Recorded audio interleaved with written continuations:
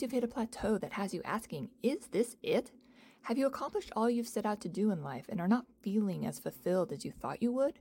It is normal at midlife to reassess what's working for you and what's not. It's also normal to want to reclaim your time, your energy, and your joy. Let's make the best out of the second half of our lives by having more fun, experiencing more peace, and feeling more joy. If any of this resonates with you, then this podcast is for you. I'm Megan Bayless-Bartley. Now let's get ready to shift our shit. Hello, welcome back. Episode 8, part 2 with Rob Giltner. He is going to tell us about his own experience with therapy. Mm-hmm. So how did you come about, going to therapy or getting your own therapy or? Yeah. So early on, and unfortunately it was like forced. Yeah. I got forced, yeah. But parents, hey, you need to kind of come here. And how old were you? I think the first time, I want to say maybe around somewhere between 10 to 12. Okay. I think so. Okay. I mentioned the last one, I'm blind a lot, like that type of memory. I don't know. Right. It's actually better to go by grades. So I think like 5th grade. So what age is that? You'd be 10, okay. 11. Good. Yeah. So right on the number. Okay. Awesome. And forced, like, hey, you should go talk to somebody. Yeah. My parents separated around that then and said, hey, you kind of need to talk to anybody. But unfortunately, a lot of my therapy experiences weren't good ones. Oh no. Yeah, and it actually makes me have like a pet peeve that I probably should work on. Yeah. Can work on. I know I could work on. Thank you. But it's when clients come to see us and they share, gosh, my last therapist did this X, Y, and Z, that may be something we may not have done. Mm-hmm. It upsets me, or they share, it wasn't a great experience. So I think I've talked about this to you, maybe to a fault, at the end of almost every session, especially with couples, I say, like, look, if you don't like this process, how I go about it, you are not stuck, because 100%. I don't want clients to have kind of my experience. And it's nothing against the therapist that I worked with. It's just kind of didn't align, or it's a fit thing. It is, like it's just a fit thing. Yeah, they didn't do anything unethical or anything like that. It's all just kind of a fit. Or if you're ready to be there or not. Right, timing is everything with it. Yeah. That's a good point. If you're forced as a kid, it's probably not going to be a great experience, which is why, when parents do, listeners, you're going to be parents a lot of times, is like, don't force your kid to go to therapy. Right. Like, there might be times where you think your kid needs therapy, if there's big things going on. Kid might not really need therapy, unless kid is showing actual negative things that we need to figure out or whatever. Parents are really the first line of defense when it comes to talking through things with kids and being open and all that. Like, I feel like a lot of times, back in the day when I did do work with quote unquote kids, it was a lot of parent stuff, and then just coaching the parent to do certain things. Yeah. Which comes up a lot in couples therapy. Sure, it does. How do we talk to our kid about this?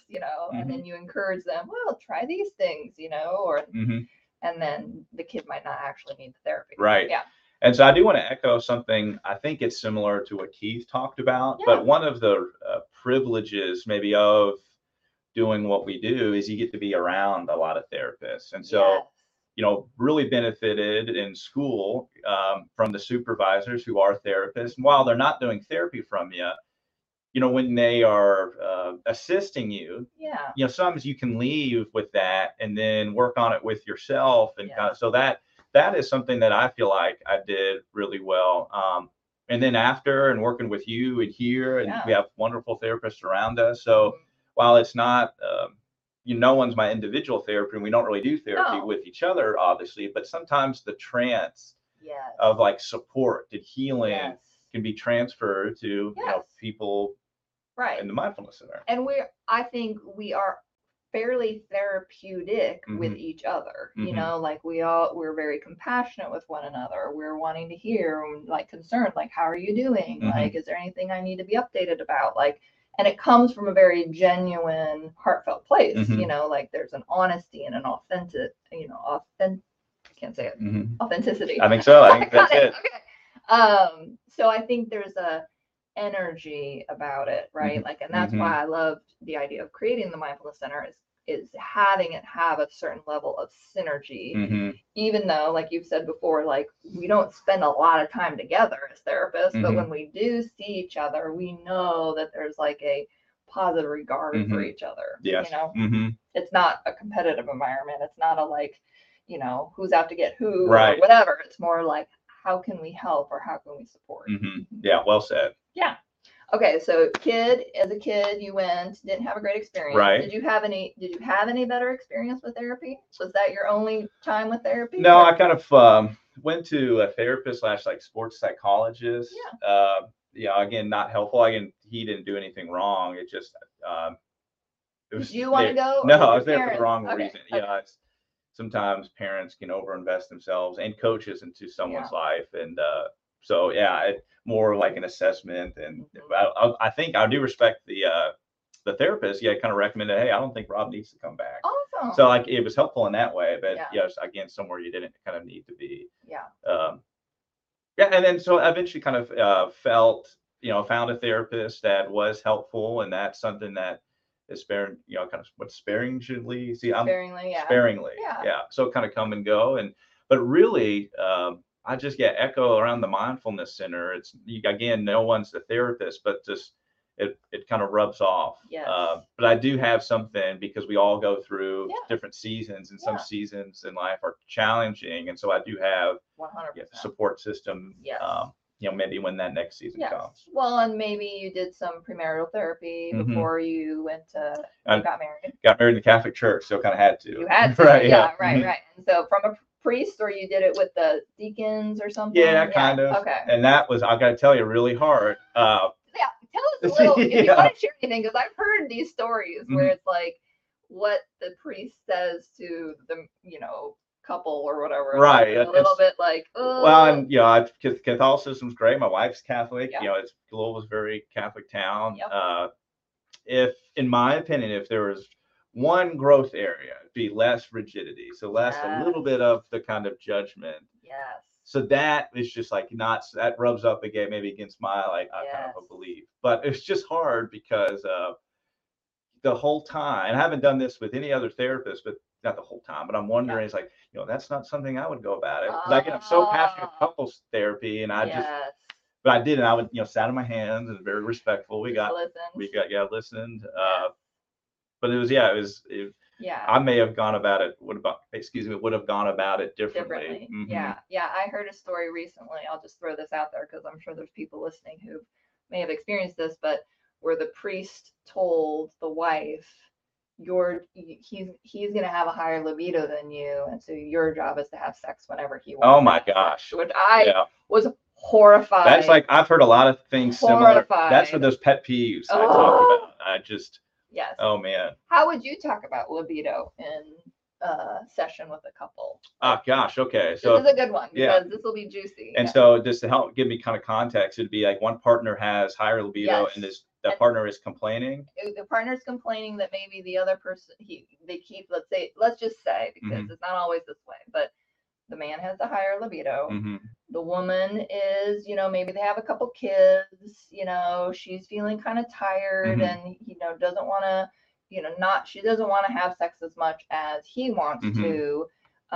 She's interested in sex, but, feeling like at the end of the day, she's tired, and she's like, this is one more thing I have to do or whatever. So. Well, first, I would hope, and we want to assess, is like, well, can they talk about that? It's something hard to talk about. One, sometimes like sex can be taboo in some relationships, but then also speaking of emotionally charged events, like libido can be a want/need. Yes. And it's closer in the need for some individuals. Yes.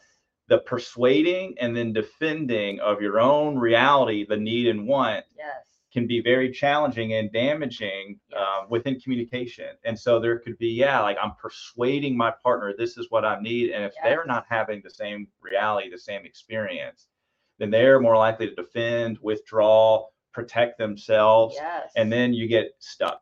you're kind of in gridlock. So Yes. really want to assess, like, can we talk about it? Because another key thing in relationships that can go well is, can we accept our partner's influence? And Yes. influence doesn't have to be, okay, everything that they want, I'm going to give them. Right. But so much of couples work is, one, taking care of each other. So you care for each other, but can you take care for each other? Yes. And part of that is that teamwork. How do we work together Yes. to get to a time and a place when it is the right time to maybe solve, Yes. or I'm missing my words, but what's Sure. compromise? You know, there's Yes, many levels of what a solution could look like. Right. So that's kind of my long-winded place of where we'd start. Yeah. Mm-hmm. Yeah. I mean, that it seems like that comes up a lot with couples. Oh, sure. Where they're just, which is normal to Mhm. not have the same libido because you're two separate people, Mhm. right? Right. And you're experiencing two separate things based on your lifespan development. So Mhm. where you all used to be, you know, Mhm. sexually intimate, you know, early on in your relationship, likely is going to change over the years. Yeah, and sex is so fragile. Yeah. You know, you think just the act of it, of, you know, if we're naked when we're doing it, Right. that is a very fragile, exposed kind of position. Yeah, vulnerable. Yeah. So vulnerable, I think, is the word I want to use. Yeah. And it's also vulnerable to have effects of emotionally charged events. Stress can affect performance. Yes. Safety can prevent, Yes. you know, the need to make, the need, I would say, Yes. that we can't maybe be vulnerable, and our Yeah. emotions can feel like that. So it's so fragile too. And so the fragility, like anything that's fragile, can be hard to Yes. move and Yes. to delicate. It's Use very, you got to be very delicate cautious how and you- careful. yes. And it's hard to be constantly cautious. Yeah. And so I just, throw that out there. Well, and you know, I remember in grad school we learned, or I, you know, still sticks with me 22 years later, that the largest sex organ is the brain. Hmm.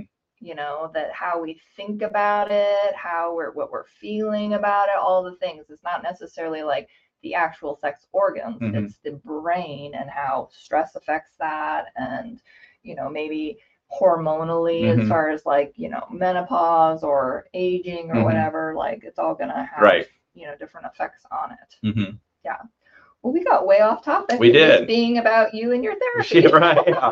But it's good. Mhm. It's informative, and I'm Right. sure our listeners will appreciate us being open and honest to be able to have these conversations. Right. Again, because it can be a hard subject matter to talk about, but you know, sex is common in marriages, Yes. relationships. So well, and I actually think it is very uncommon for, you know, people who are not therapists Mhm. to talk about sex Sure. as openly and honestly in their relationship Mhm. as maybe us therapists, where we're like, we know the value of this. You know, we know that Mhm. there's a value to being open and honest with our partners about Yeah. this, you know? And this is maybe where that sensitivity comes up. I just want to clarify, common in the sense of, Oh, yes. you may have had sex with your partner, not common as it needs to be, like the rigidity, like needs to be every day, every week, you know, Yes. what a healthy sex life for a relationship depends on what the relationship kind of needs. What needs. Yeah. Yes. So I don't Yes.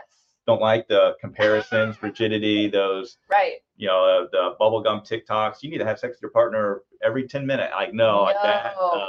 Yes. There's no need. It's what works for one couple works for another. Absolutely. Yeah. Mhm. So normalcy, that kind of, I don't like the normal thing, kind of weirds me out too, because, you know, there's maybe not something normal. It's like normal within the context of your relationship. Exactly. Of like, when you were first together, it was likely one thing, you Mhm. know, and then as you know, progressed in your relationship, got married, had kids if you did, Mhm. you know, had stressors or whatever, it might change over time. And I want to speak on that, if you don't mind, Yes, or something similar, Okay. because I know we don't have a lot of time left, but I think it's kind of very important. I kind of conceptualize love is a feeling. So we love each other. You and your partner may love each other. Yes. That's a feeling. It's also an ability, or can be. Yes. And we Action.